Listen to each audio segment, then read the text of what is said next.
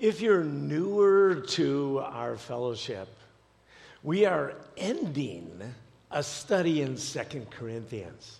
It literally has taken us 16 weeks to be able to walk through this letter and to be able to hear Paul's heart and his message for each one of us. Paul birthed this church. He loved this church. This church was family to him. But like any other family, it had some flaws. It had some weak spots. It had some areas that, bristled against Paul. Paul spent 18 months at this church. He birthed it, and he shared his life and his heart. After his 18-month stay, he still had a passion to plant more churches and to encourage other believers. So he left.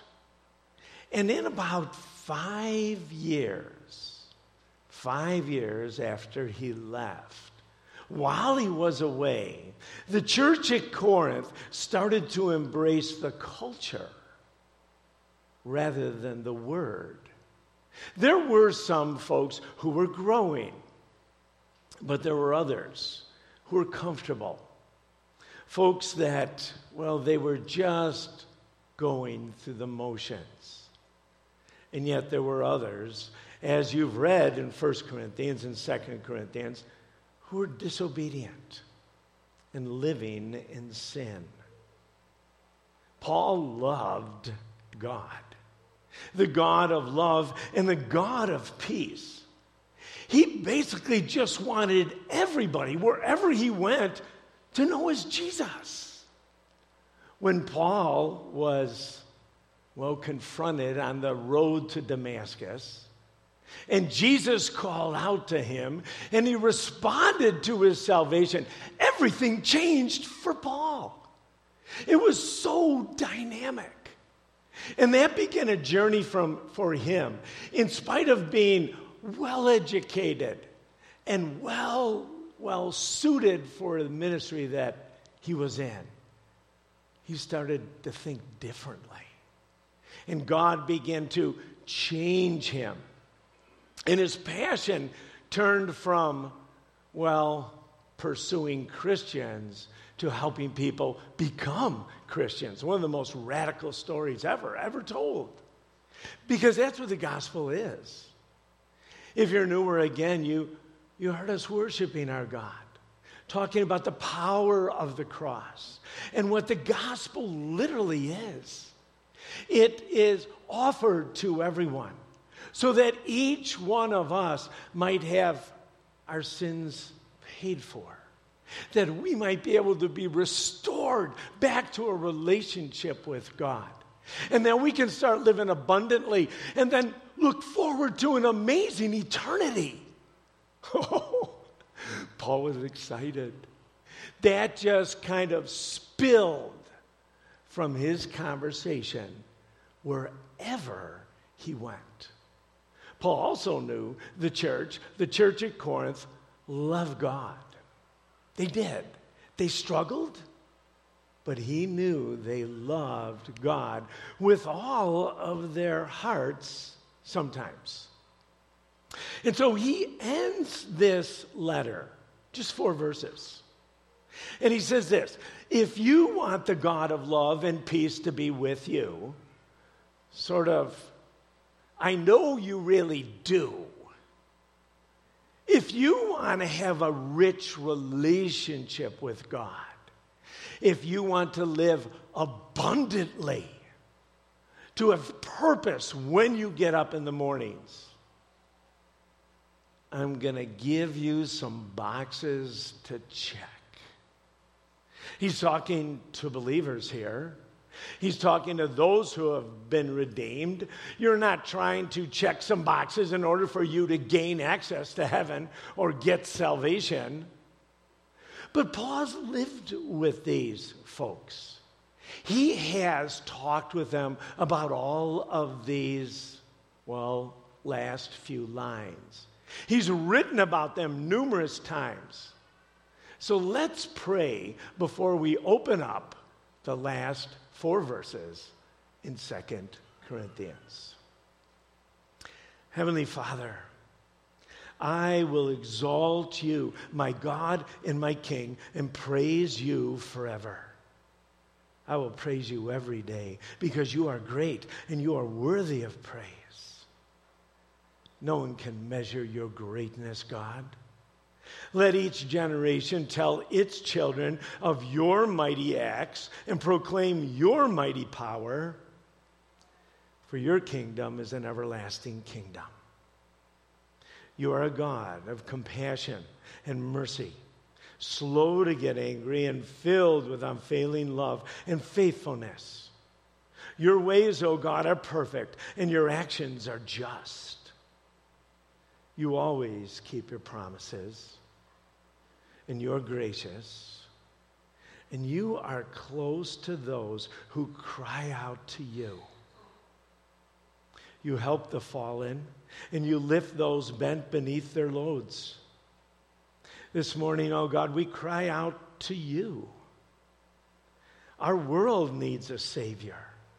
Our country needs to be rescued. And you alone are our hope.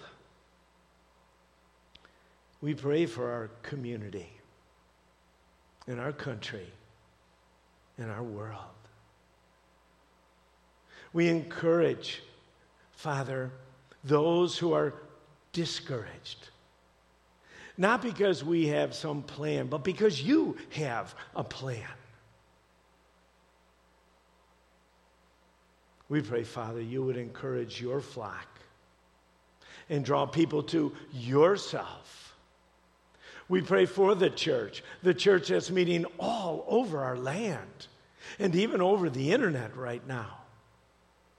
We pray specifically for churches in our neighborhood, Chain of Lakes, New Hope, and Life Spring. We pray for our flock, for those, God, who call Crosspoint home.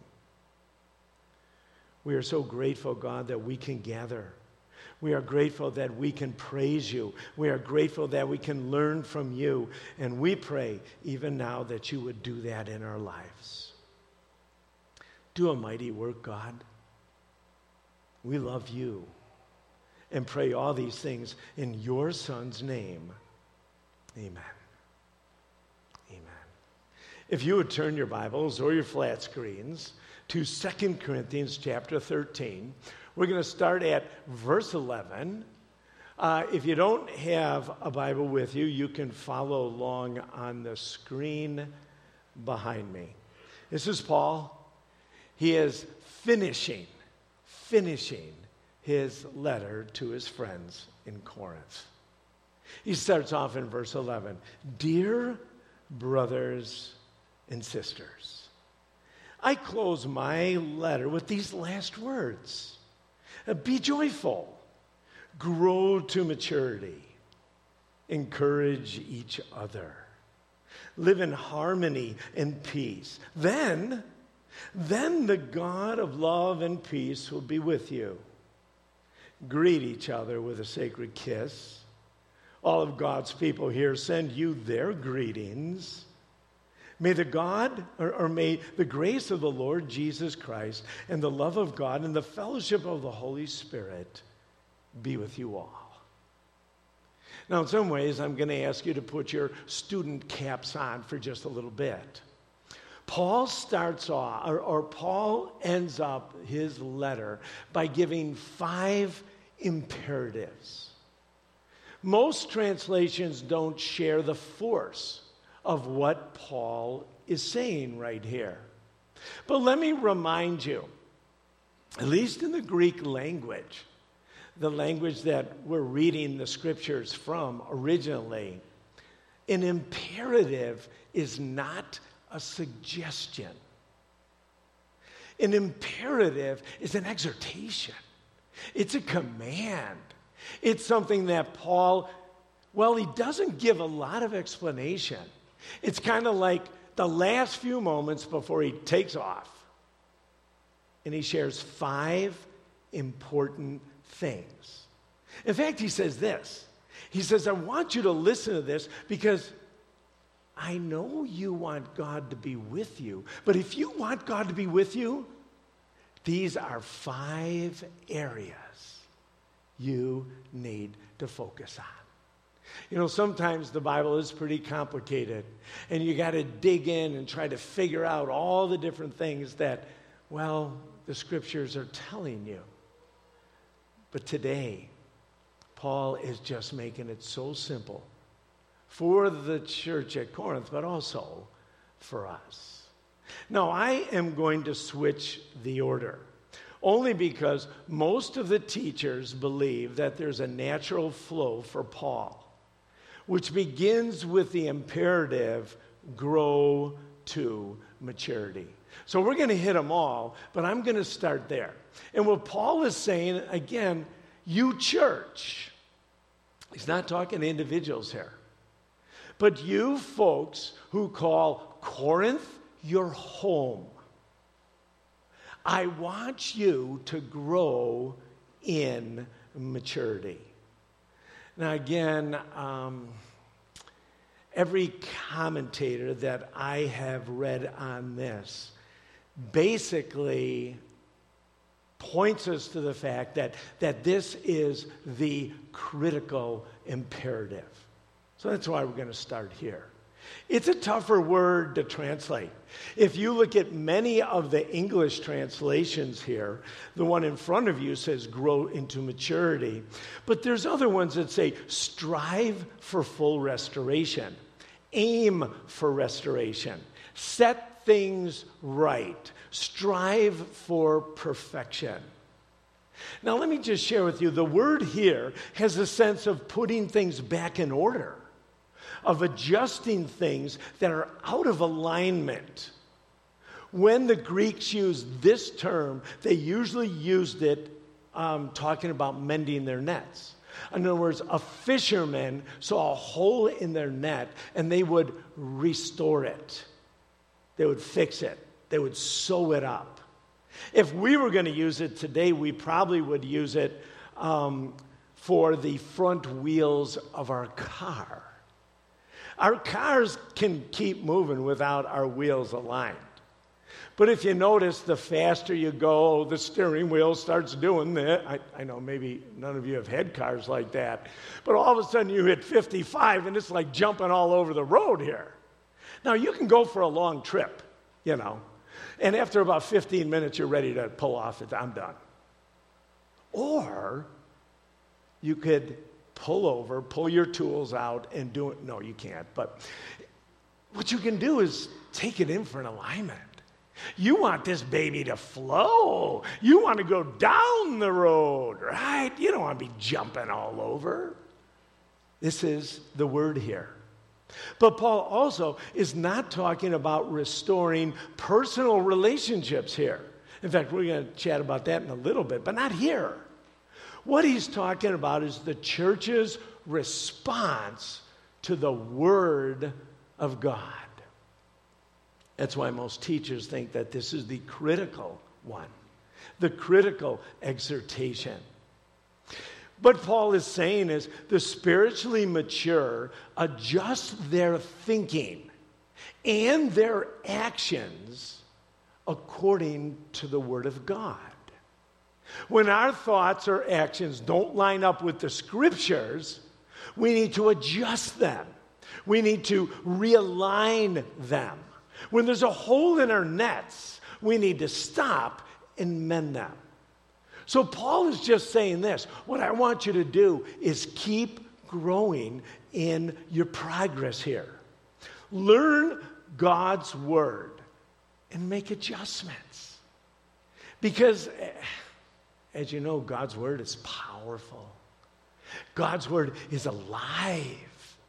God's Word corrects. God's Word convicts. It teaches. It equips us. I can tell you, I can't live without God's Word.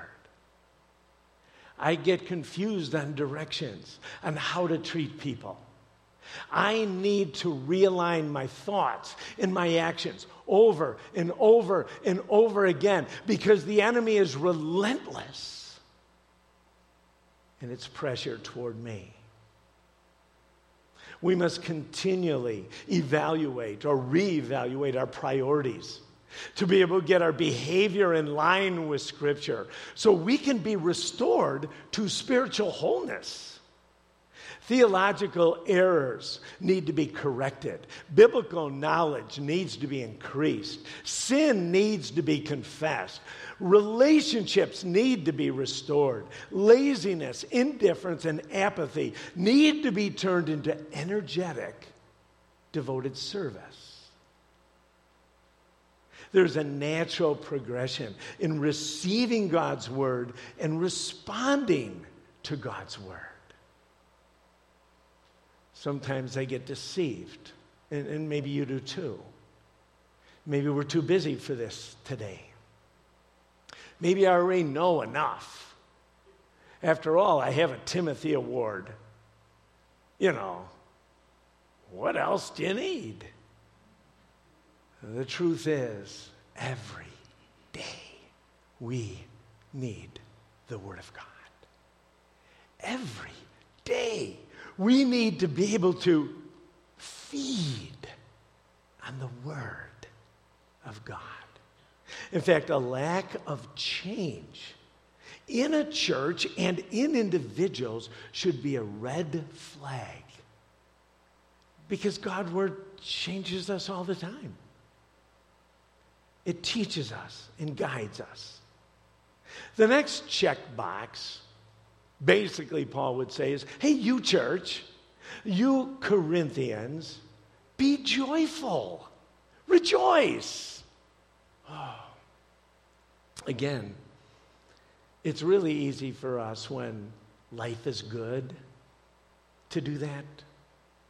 But I just want to remind you again, life certainly was hard for the Corinth church. There was politics. Rome was relentless.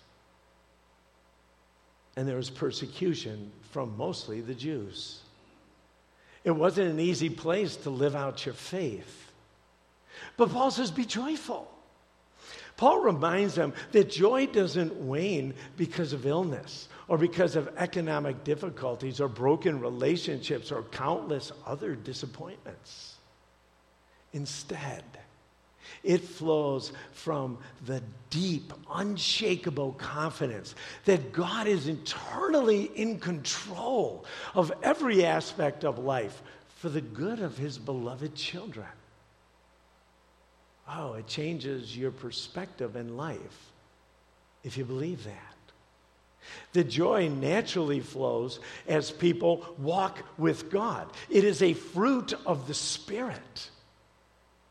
As you and I spend time with God, he chips away the things that don't reflect him well, and we naturally bear fruit. And one of the pieces of fruit of someone who walks with God is joy.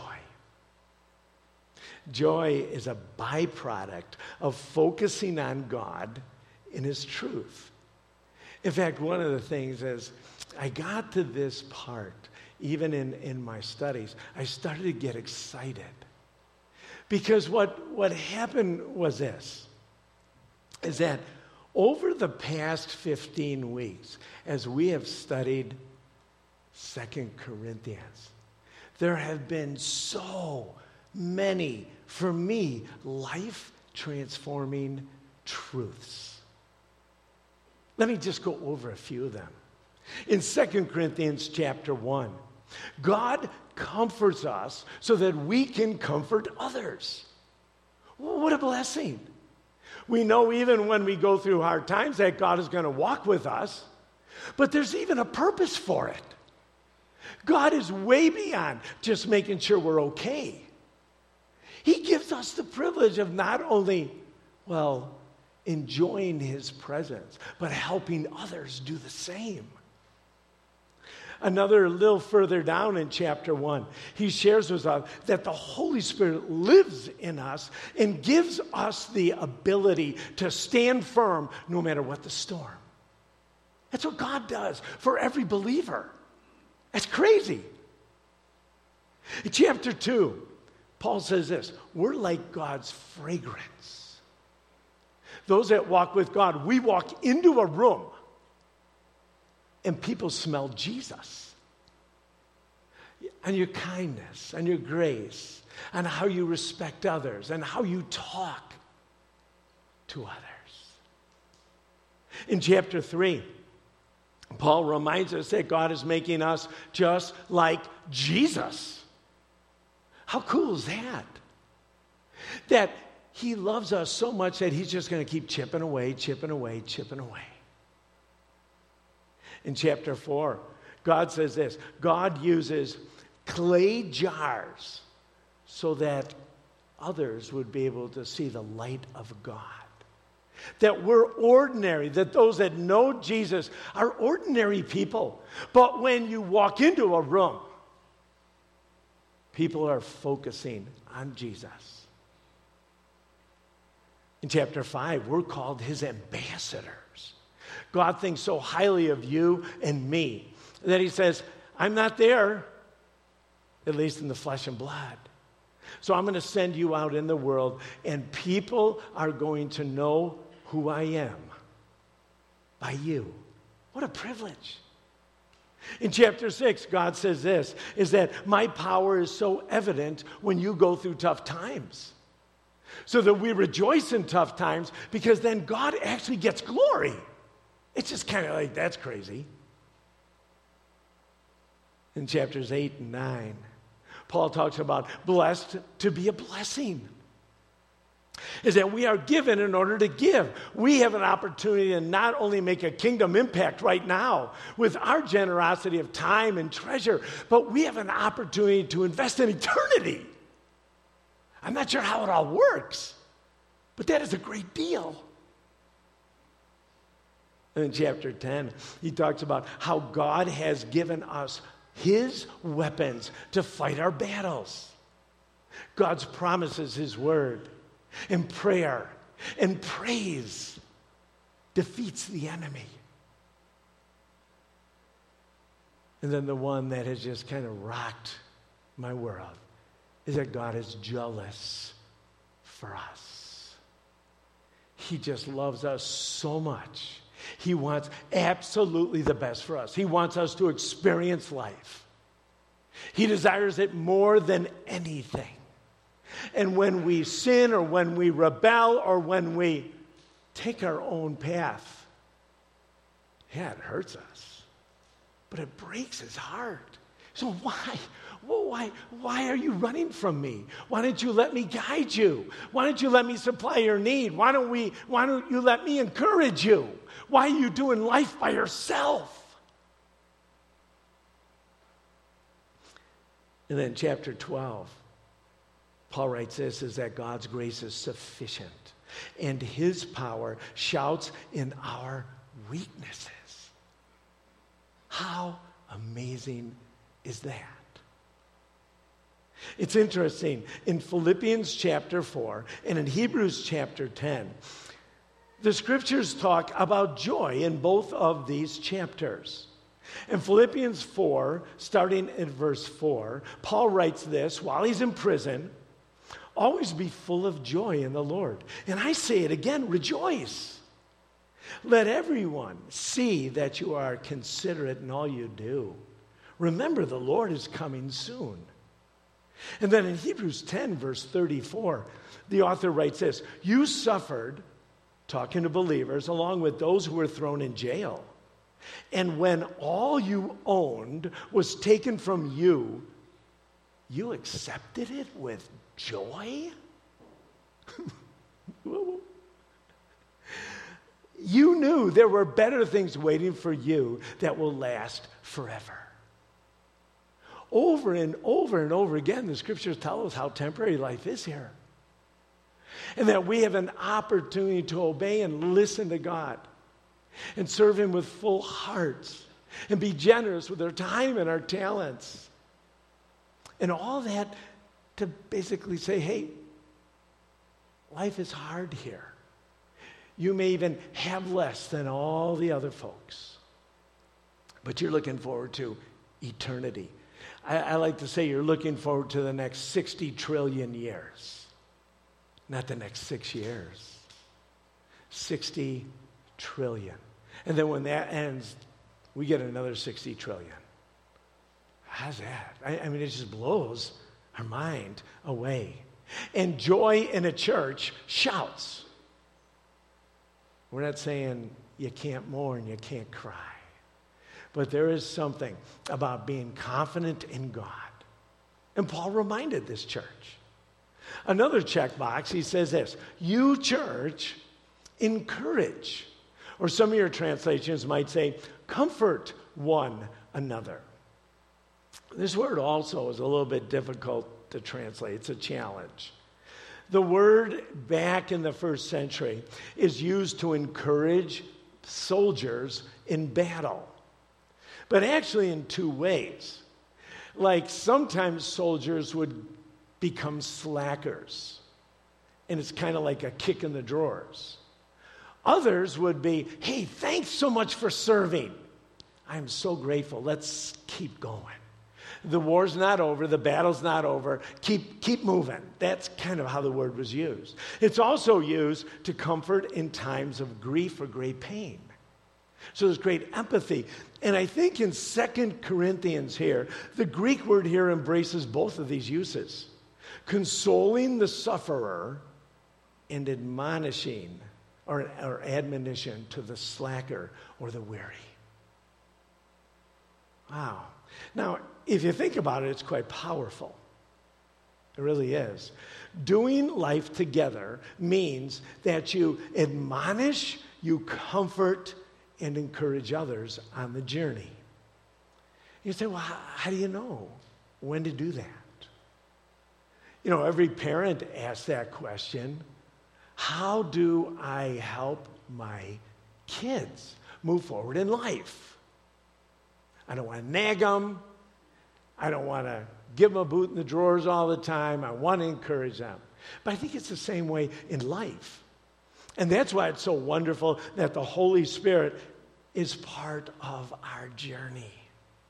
Is that the Holy Spirit walks with those who walk with God and teaching us when to encourage and when to admonish. Now, this requires two things.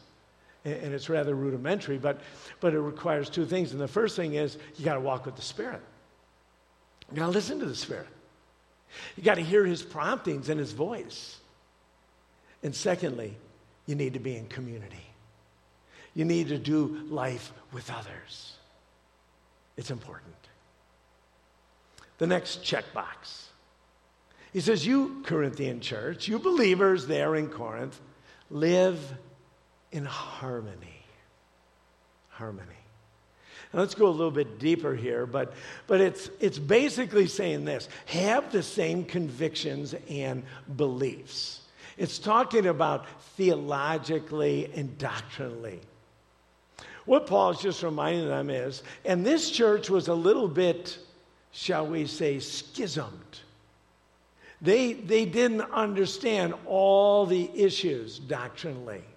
And Paul kept hammering them, but what his heart was this: be of one mind theologically, unified in doctrine. Paul knew that God's truth helps us live well in a messy world. And Paul talks about doctrine in other letters, especially to Titus and to Timothy. But in Titus 1:9, he's talking about elders right there to Timothy and the qualifications. But he says this: he must hold firm to the trustworthy word as has been taught, so that he might be able to give instruction in sound doctrine, and also to rebuke those who contradict it. Sound doctrine is critical, because it gives you life and perspective. In 2 Timothy chapter 2, Paul's last letter to one of his pastor friends, he just said this: be a worker who knows and correctly explains the Word of God. Now, the last checkbox. He says this: you church, you folks in Corinth live in peace. Live in peace. Unity is critical for the church. We have addressed a few of these admonitions all the way through 2 Corinthians. But unity was also a big focus in 1 Corinthians. He almost starts off that way, and if you want to turn your Bibles back with me to 1 Corinthians chapter 1, I'll start right at verse 10. And he says this, I appeal to you, this is Paul writing to the same church just a little bit earlier, dear brothers and sisters, by the authority of our Lord Jesus Christ, to live in harmony with one another. Let there be no divisions in the church. Rather, be of one mind, united in thought and purpose. For some of the members of Chloe's household have told me about your quarrels. My dear brothers and sisters, some of you are saying, I'm a follower of Paul. Others are saying, I follow Apollos, or I follow Peter, or I follow Christ. Has Christ been divided into factions? In the very, very beginning, Paul knew that there was division. And he's saying, what you guys are doing, you're dividing over who are the best leaders, who are the best preachers, who are the best people that you want to sit underneath. He goes, don't you understand? That will bring disunity. He goes on a little bit further in chapter 3, and he talks again. He goes, all these guys that are dividing you or that you're following, they all have certain gifts. They all have certain abilities. God's going to use them all in the church. It's not about one leader. But then Paul says something that should almost shock every one of us. In chapter 3, 1 Corinthians chapter 3, let me read verses 16 and 17. Don't you realize that all of you, not just individually, all of you together are the temple of God, and that the Spirit of God lives in you as a congregation? God will destroy anyone who destroys this temple.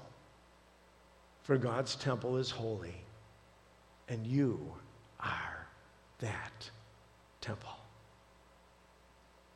You see, peace and unity flow logically from a common understanding of God's word and submission to God's word. In Romans 14, verse 19, let us aim for harmony in the church and try to build each other up. Romans 15, at the very end, same letter. May God, who gives this patience and encouragement, help you live in complete harmony with each other, as fitting for the followers of Jesus. Ephesians 4:3, make every effort to keep yourselves united in the Spirit, binding yourselves together in peace.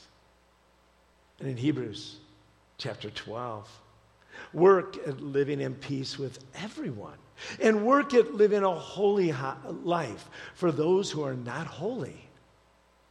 If you don't walk with God, you won't see God. You see, peace in families just don't happen. And in the Corinthian church, they understood that it didn't happen there either. But we must understand that godly leadership will address disunity. In Philippians chapter 4, I find a little bit ironic, but in Philippians 4, again, Paul's writing from prison to the church in Philippi, and he says this at the very end of his letter. Now I appeal to Euodia and Syntyche, to women. Please, because you belong to the Lord, settle your disagreement. I ask you, my true partner, to help these two women, for they have worked hard with me in telling others the good news. They worked along with Clement and the rest of my co-workers, whose names are written in the book of life. It was critical. There were some disagreements. There were some issues. And Paul literally just begs from prison and said, hey, can you take care of it? Is that possible? Settle those disagreements. You guys have been in the trenches together. You can do this. Titus gets a word from Paul. It's even a little firmer and even a little more dogmatic. In Titus chapter 3, starting in verse 10 and 11, he writes, if people are causing divisions among you, give a first and a second warning. After that, have nothing to do with them. For people like that have turned away from the truth, and their own sins have condemned them. Wow. Warn and separate from those who are being divisive. Remember, just last week, we focused a little bit on some specific sins in 2 Corinthians chapter 12. Sins of slander and gossip and divisive behavior. You know, as I was looking back in the ministry, I saw a lot of this kind of stuff in high school ministry, where there were so many divisions. And, you know, some of us will look at it as just a lack of maturity in high school students, which is absolutely right. But you'd sit down with them, you'd have conversations with them, and I'm telling you, they talked about their parents and how much they were jerks. Whoa, wait. Maybe we can refocus this conversation, you know. And then they'd go right to their high school coaches. And do you believe that my coach did this, and they're treating, and you're like, hold it. I'm sensing something's not right here. And they would begin to focus even on other kids in the group. And you saw how divisive this would just happen and go crazy. Paul knew this. And it was happening in the church at Corinth. I do believe he felt that there was improvement. But in his last words, he just wanted to say, hey, 5 things. 5 things. It's really important. If you want God to be with you, if you want God to walk with you as a church, you need to focus on these 5 things. There's so much at stake.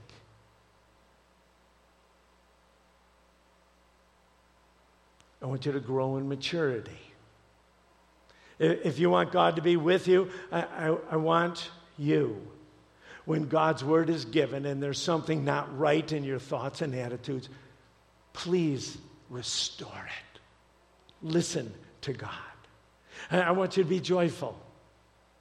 I know there's going to be hard times, but I want you to recognize who God is and the many truths that he's given you. I want to encourage you to do life with others well. I want you to be in line together doctrinally. And I want you to live in peace. You know, our whole study, if you've been with us for the whole time,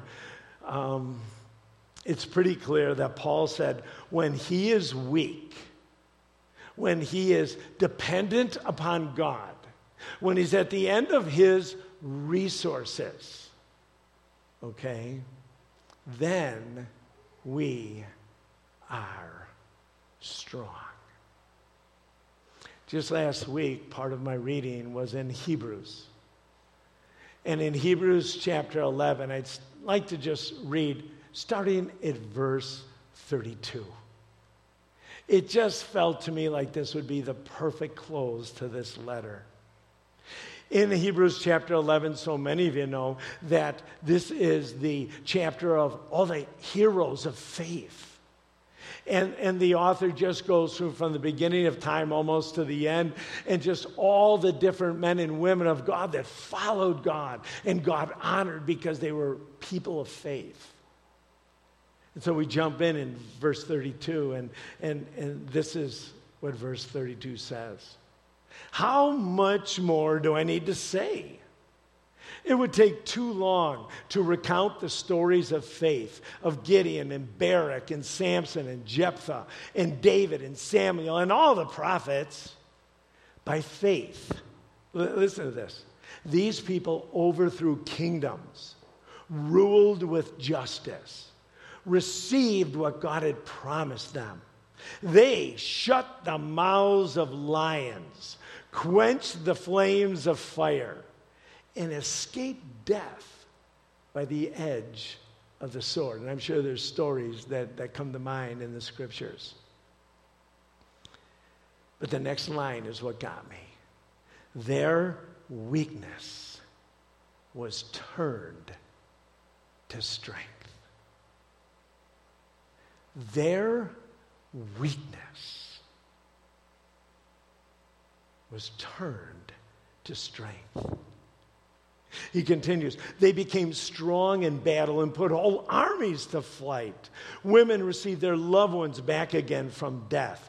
But others were tortured, refusing to turn from God in order to be set free. They placed their hope in a better life after the resurrection. Some were jeered at, and their backs were cut open with whips. Others were chained in prison. Some died by stoning. Some were sawed in half. Others were killed by the sword. Some went around wearing skins of sheep and goats, destitute and oppressed and mistreated.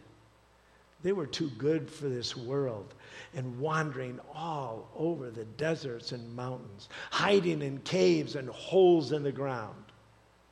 All these people earned a good reputation because of their faith. Yet none of them received all that God had promised at that moment. Wow. These ordinary people, these clay pots, recognized they needed God every single day. They listened to God. They trusted God. And some of them conquered great armies, were able to walk through furnaces of fire. And others, with the same dynamic faith, were sawed in half. Oh,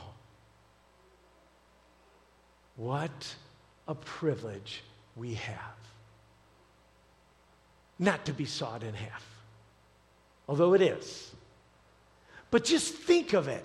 God says this, I have a plan. I am going to work in you. I'm going to work through you. I know you don't always have your act together, but walk with me. Rick, walk with me. And I'm going to show up big. That's his promise. And then he gives a benediction. A benediction. Let me read. It'll be up on the screen. 2 Corinthians chapter 13, starting at verse 12. Greet each other with a sacred kiss. All of God's people here send you their greetings. May the grace of the Lord Jesus Christ and the love of God and the fellowship of the Holy Spirit be with you all.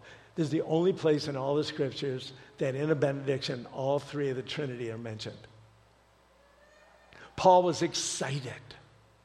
Paul was jacked. He was ending a letter to a group of people he loved so very, very much. He says, hey, when you see each other, greet each other with a sacred kiss. Now, again, I don't know what nationality you're from. I don't know what background you're from. And most of us, especially during COVID, are so confused. Social distancing, hugging, high fives, elbows, I have no idea. But what this does tell me is this, is that this was a church. When you walk with God, you want to greet each other. Because if you have problems, if you have issues, you want to go the other way. You don't want to see certain people. But Paul says this. These are 5 important things. I want you to absolutely enjoy Jesus like I enjoy Jesus. I want your life to count. That's what I want. These are the areas that, might cause some conflict in churches? Would you deal with it so that when you walk through the door, you can greet each other with a holy kiss? And he says, may God, and this is his prayer. It is. A little bit before he said, hey, if you want God to be with you, focus on these 5 things. In the very last line, he said, you know what I want? I want you to enjoy Jesus. I want you to make a difference in your church and in your world. Oh, that's my hope. So may God, the Father, the Son, and the Holy Spirit continue to be with you. Let's pray. Father, I thank you for Paul. I thank you for his love for the church. Lord, this was a harder church to love, but he loved them. He knew that as they walked with you, they would experience abundant life. He knew as they walked with you, there would be grace extended. Forgiveness would flow. There would be joy. There would be response to the Word of God. There would be folks who would be drawn into the kingdom, and your kingdom would come. We thank you, Father, for your word. And we thank you for the joy that you bring us in spite of our circumstances. We pray all these things in your Son's amazing name. Amen. Let's stand.